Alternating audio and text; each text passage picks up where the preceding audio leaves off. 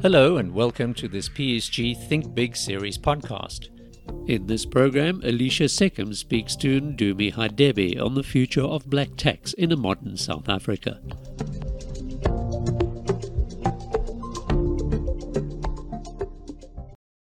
Hello and welcome to the Think Big series brought to you by PSG with me, Alicia Seckham. Now, there's no escaping South Africa's complicated and difficult past. We've seen how structural discrimination blocked or hindered access to quality education, jobs, and ultimately quality of life for many Black South Africans. But we've also seen how much many parents, families, and even communities sacrifice to give their children the best chance at getting a decent education and a start at life. It's a phenomenon that continues today under the term black tax.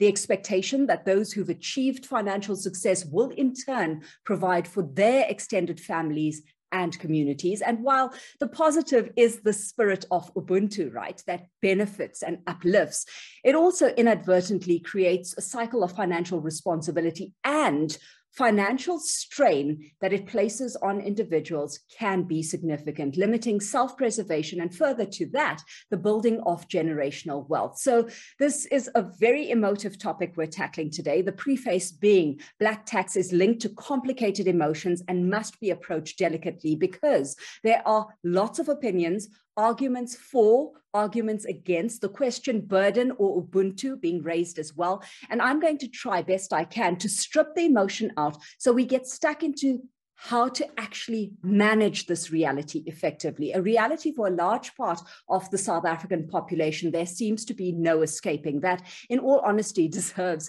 its own course when it comes to financial literacy, personal finance, and financial management for that matter. Ndumi Hadebe, like I say, it's a reality.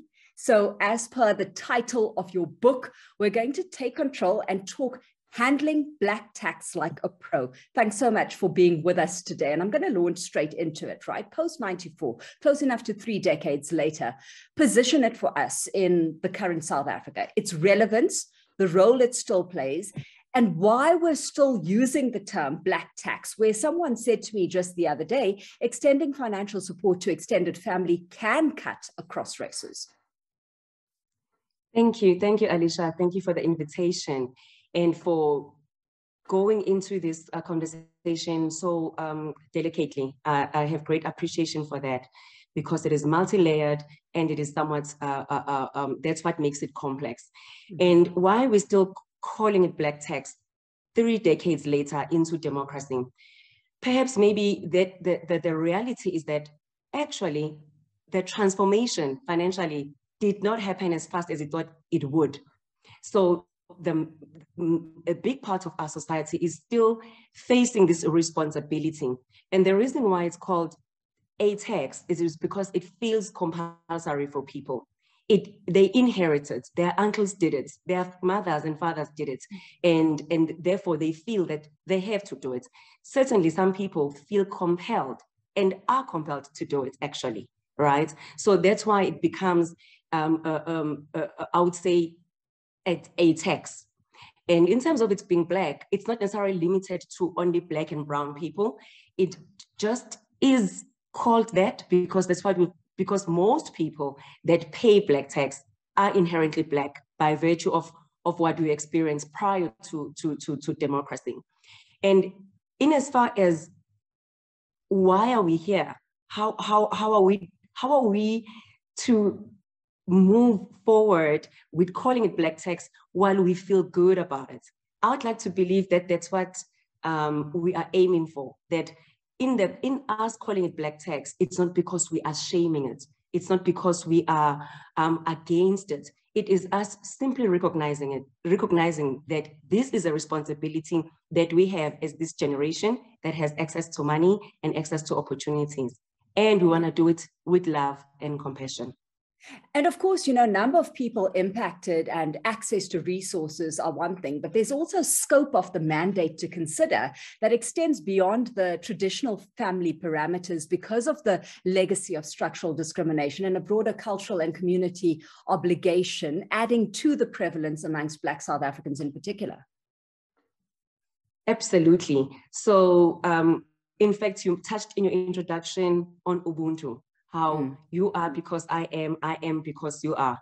And that reality hits us even when our immediate families have actually achieved some sense of financial freedom. It means that we have to extend it to our neighbors, extend it to people that we don't even know.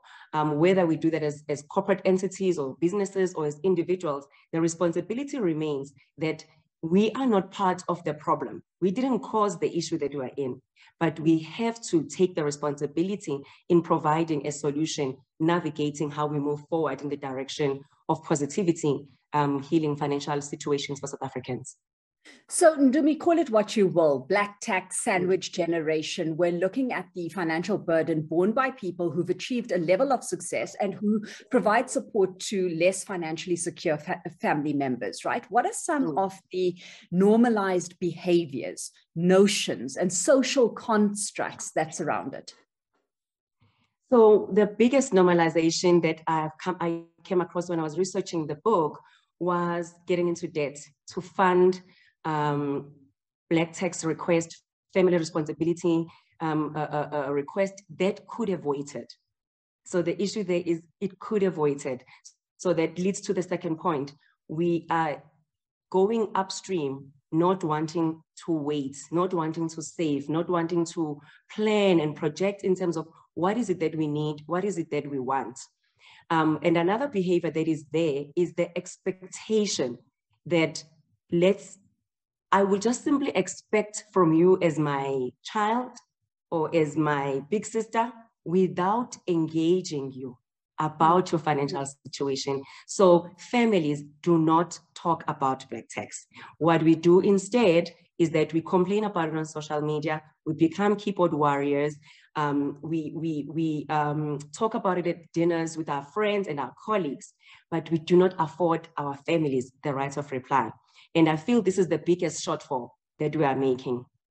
With significant impact, right? Because you highlight, the price tag this comes at from a monetary perspective, compromising the building of wealth via savings and investments. But that aside, it comes with a mental and emotional price tag as well. And I guess I'm trying to get to the real cost here, the toll it's taking, and whether the weight of black tax is being fully recognized, especially in the current economic climate. It is not being fully recognized because we are not talking about it. So we are not in a position to air our feelings and our thoughts about it. We certainly do not create the situations where we can actually air our feelings and thoughts about it. But secondly, it is this, if I say we, I mean us, people that are earners of money and payers of black tax, we, to a certain degree, enjoy a tiny little bit of helping. Just being able to, it feels good to help. So we continue doing it and we keep ourselves stuck in the washing machine of black tax by just not being able to say, little sis, I'd love to help you with 1, 2, 3, except perhaps not today, perhaps not this month. So in us not doing that, what that does is that it makes this a culture. It just makes it a thing. When you then say, I have a newfound boundary, there's a double take that happens. It's like, who does she think she is? And that's exactly it, because this is the point you make quite loudly in your book, and you're quite emphatic about, Ndumi. You argue that those struggling with this, and I hesitate, using the word burden, but struggling with this burden is more as a result of not being able to set boundaries. So spell it out for us, because one would think it's more about money and affordability. So when you say black tax is about boundaries, what do you mean? Well, if it was only about money, it would mean that the executives sitting at a corner office in Sandton or in Waterford, Cape Town, would not be catching feelings or thoughts about black tax. So the fact that they are earning 150, 250K, or whatever the case may be, a month or however long, they share the same feelings and sentiments with the person that's earning 10K. That to me, tells me that the common factor is lack of boundaries. Both parties, even though they hold these extreme polarities, they have thoughts, they have feelings that they hold very strongly about black tax, yet they're not communicating those with their loved ones. And when we're not communicating our wants and needs and our thoughts and feelings in any situation, we are compromising the boundary. Yeah, I hear you, but this almost seems a case of easier said than done. So let's explore some of the practicalities. I mean, how do you establish those boundaries? One, once you've already created the expectation, and two, does that mean needing to warrant why the expenditure you as the well-off family member are incurring is justified relative to the broader needs? So the starting point is for an individual in question to actually acknowledge to themselves that they need to do something about their situation. If there's something to be done, then acknowledgement is necessary. So that's a starting point. Acknowledging and then unjudge the self for realizing that, oops, like as it was in my case, I'm 40. I've been working since I was 18. I've got to show for it. And whose fault is that? It was mine. So what I needed was to simply call a family meeting out of drama, away from drama, because I think people want to do this in reaction to a black tax request. I advise strongly to do it when nothing has happened, when nothing is about to happen. You simply look into the situation and you say, I've made some irresponsible decisions, and I must take accountability going forward. You call this meeting. If the thought is on Wednesday, that Friday, Saturday, the meeting needs to happen. And you sit the family down. Mommy, Daddy, I have been looking into my finances and I noticed that I have made some irresponsible choices. I am in debt. I don't have savings. I don't have sufficient investments. You list the situation as it is. And I feel that the situation that I'm in, it makes me a liability to me and to you, because that's the truth. Because if I'm in these things, I'm unable to be of any help to anybody. So we started there by taking complete accountability and not showing up in an accusatory tone where it's like, you know, you guys have been expecting these things from me, and look at me now.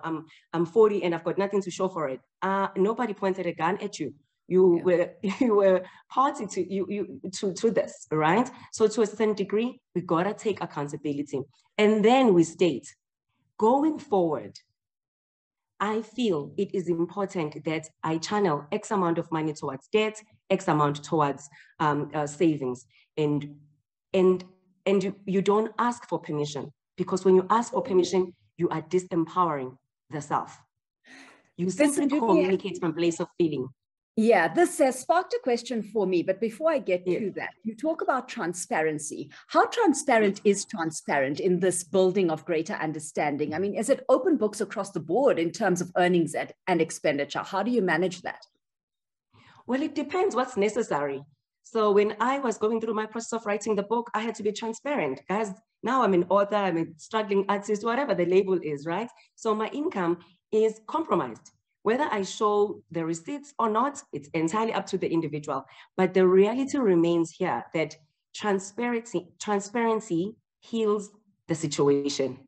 Because half the time, Alicia, we look like $1 million. You know what I mean? We look like we can afford more black tax. We look like what we're contributing is actually little, based on the cars we drive, where we live, and the clothes we wear, and so on. Sometimes we need to afford our loved ones a little bit of insight into the reality of our situation. That when I'm in Joburg, when I'm in Cape Town, when I'm breathing in, it's 100 Rand. Breathing out, it's another 100 Rand. It's just, life is expensive. And our parents, they don't quite grasp that. And transparency helps them navigate the level of understanding. Njumi, look, I don't think we need to lay out the perils of stretching one's finances further than one should, right? But, and this is a very big but here, how in a society as unequal as we are, with very immediate challenges like unemployment at historical highs, persistently high inflation impacting the cost of living and bringing with it immediate expenses, does one begin to justify longer-term savings when they're very short-term needs? And I stress the word needs here, not wants, that need to be fulfilled. That is always that difficult question to answer. And I'll take it back to your question where you said, you highlighted the depth of the financial situation right now, right? That is precisely why we should be having more agency around this, around doing things differently. So starting with being clear that if I am Dumi and I deplete my savings, in due course, I will have literally nothing to pour into myself or to anybody else. I feel that there's a conversation that we are also not having as families, because we are committed to because it feels better to not address the issue, so it feels better, it feels quicker and easier to just not address the core issue. But coming back to how we do that in terms of needs versus wants and, short-term versus long-term, my suggestion is that families sit down and look at a long-term plan. They look at it, all of them. So it's not the person that does the paying that is saying, I'm imposing this. Let's sit down, let's have a discussion. What can we actually cut down considering the financial situation right now, considering the economic situation right now? What is a need truly? Is DSTV necessary? Is buying at certain supermarkets necessary? Can we cut this? Can we cut? Because all the cents add up, right? So that's the first conversation. But the second conversation is for people to realize that long term, if there is nothing to draw from, then there is absolutely nothing. So we may as well start cutting down on these needs of ours, right? Some people think meat is a need. Perhaps not. Maybe we can cut down to something cheaper, maybe fish or chicken, right? So it's the downgrading of life to first suit the financial or the economic situation that we are facing as a country. Absolutely. So it points to a drawing up of guidelines that will inform what you will or won't allow, but that negotiating spectrum could be quite vast if you don't get it right. And so you then point to this more rigid or clinical working on and building of financial planning models being needed here, right? And it's so critical that you highlight this, Ndumi, because a viewer actually wrote in asking, is it necessary to give money? Is providing health insurance, medical aid, and setting up an investment account not more beneficial? And I guess that speaks to, learning to manage finances in a way that helps support families without ignoring one's own financial needs and goals. I love that question so much, because it brings me to a point of your previous question of needs and wants, but also outlook.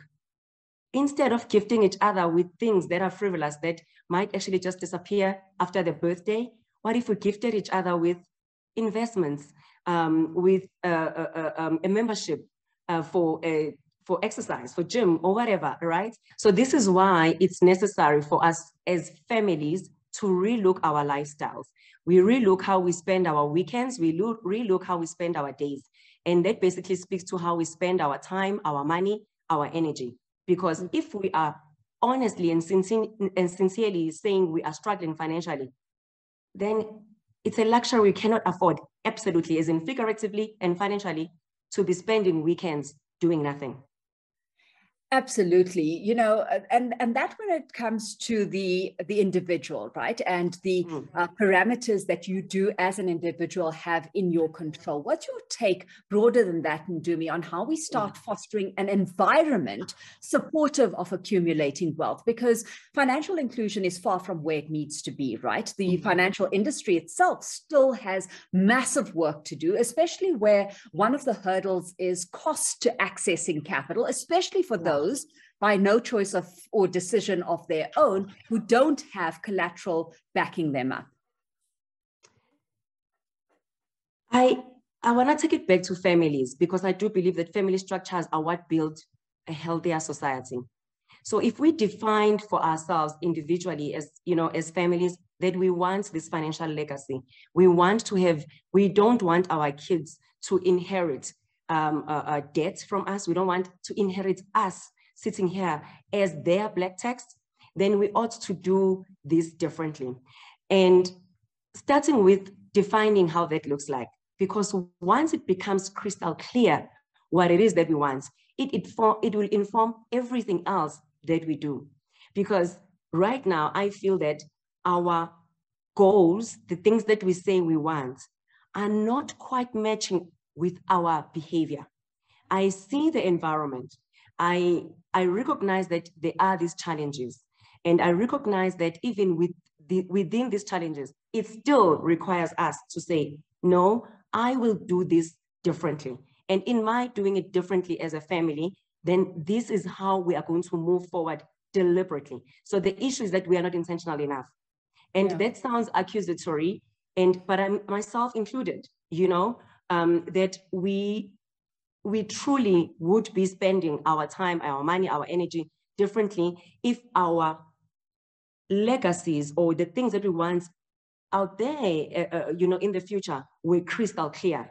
So the issue is that it's not. Bottom line, Ndumi, is it realistic to say we can turn this around, build wealth while still supporting extended families and communities on very limited disposable income and looking at how far it has to stretch? Or is this here to stay until leaders adequately start solving for the inequities and start creating opportunities to close the wealth gap? So I kind of gave up on those guys. So I will not be commenting on that, because I think waiting for that just has proven not to be helpful. But I would say, coming back to individuals, in terms of just recognizing that this may still be here for a long time. And that is precisely why we have to do it differently.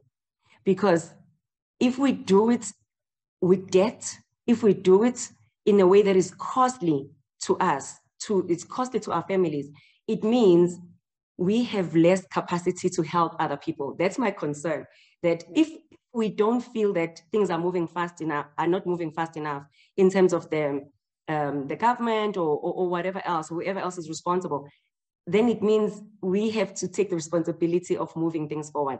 But we cannot do it without having resources. So we have to be strategic and deliberate and be committed to delayed gratification to be able to do this in a way that it has a process, but also it is futuristic. I do believe that it is possible. I have met people that have jobs, that are working, and they say, I don't know what that looks like. I don't know how that feels like, because their parents behaved differently. Their parents delayed gratification under very, very compromising circumstances. They did it. Yeah. And look, ultimately, while systemic change is what's necessary to address the historical and social factors that have created this burden in the first place, there are, in the interim, tools that can be used to empower, through, like you say, clear communication and strategic planning, so that giving back doesn't come at the total expense of saving, investing, and further to that, the building of generational wealth. Ndumi, thanks so much for your time today. Ndumi Hadebe is author of Handle Black Tax Like a Pro. Once again, thanks so much for sharing your perspectives with us today. To our audience, thank you for watching. And remember, the series is free, it's shareable, it's accessible to anyone, whether you're a PSG client or not. But for now, until next time, it's bye from me.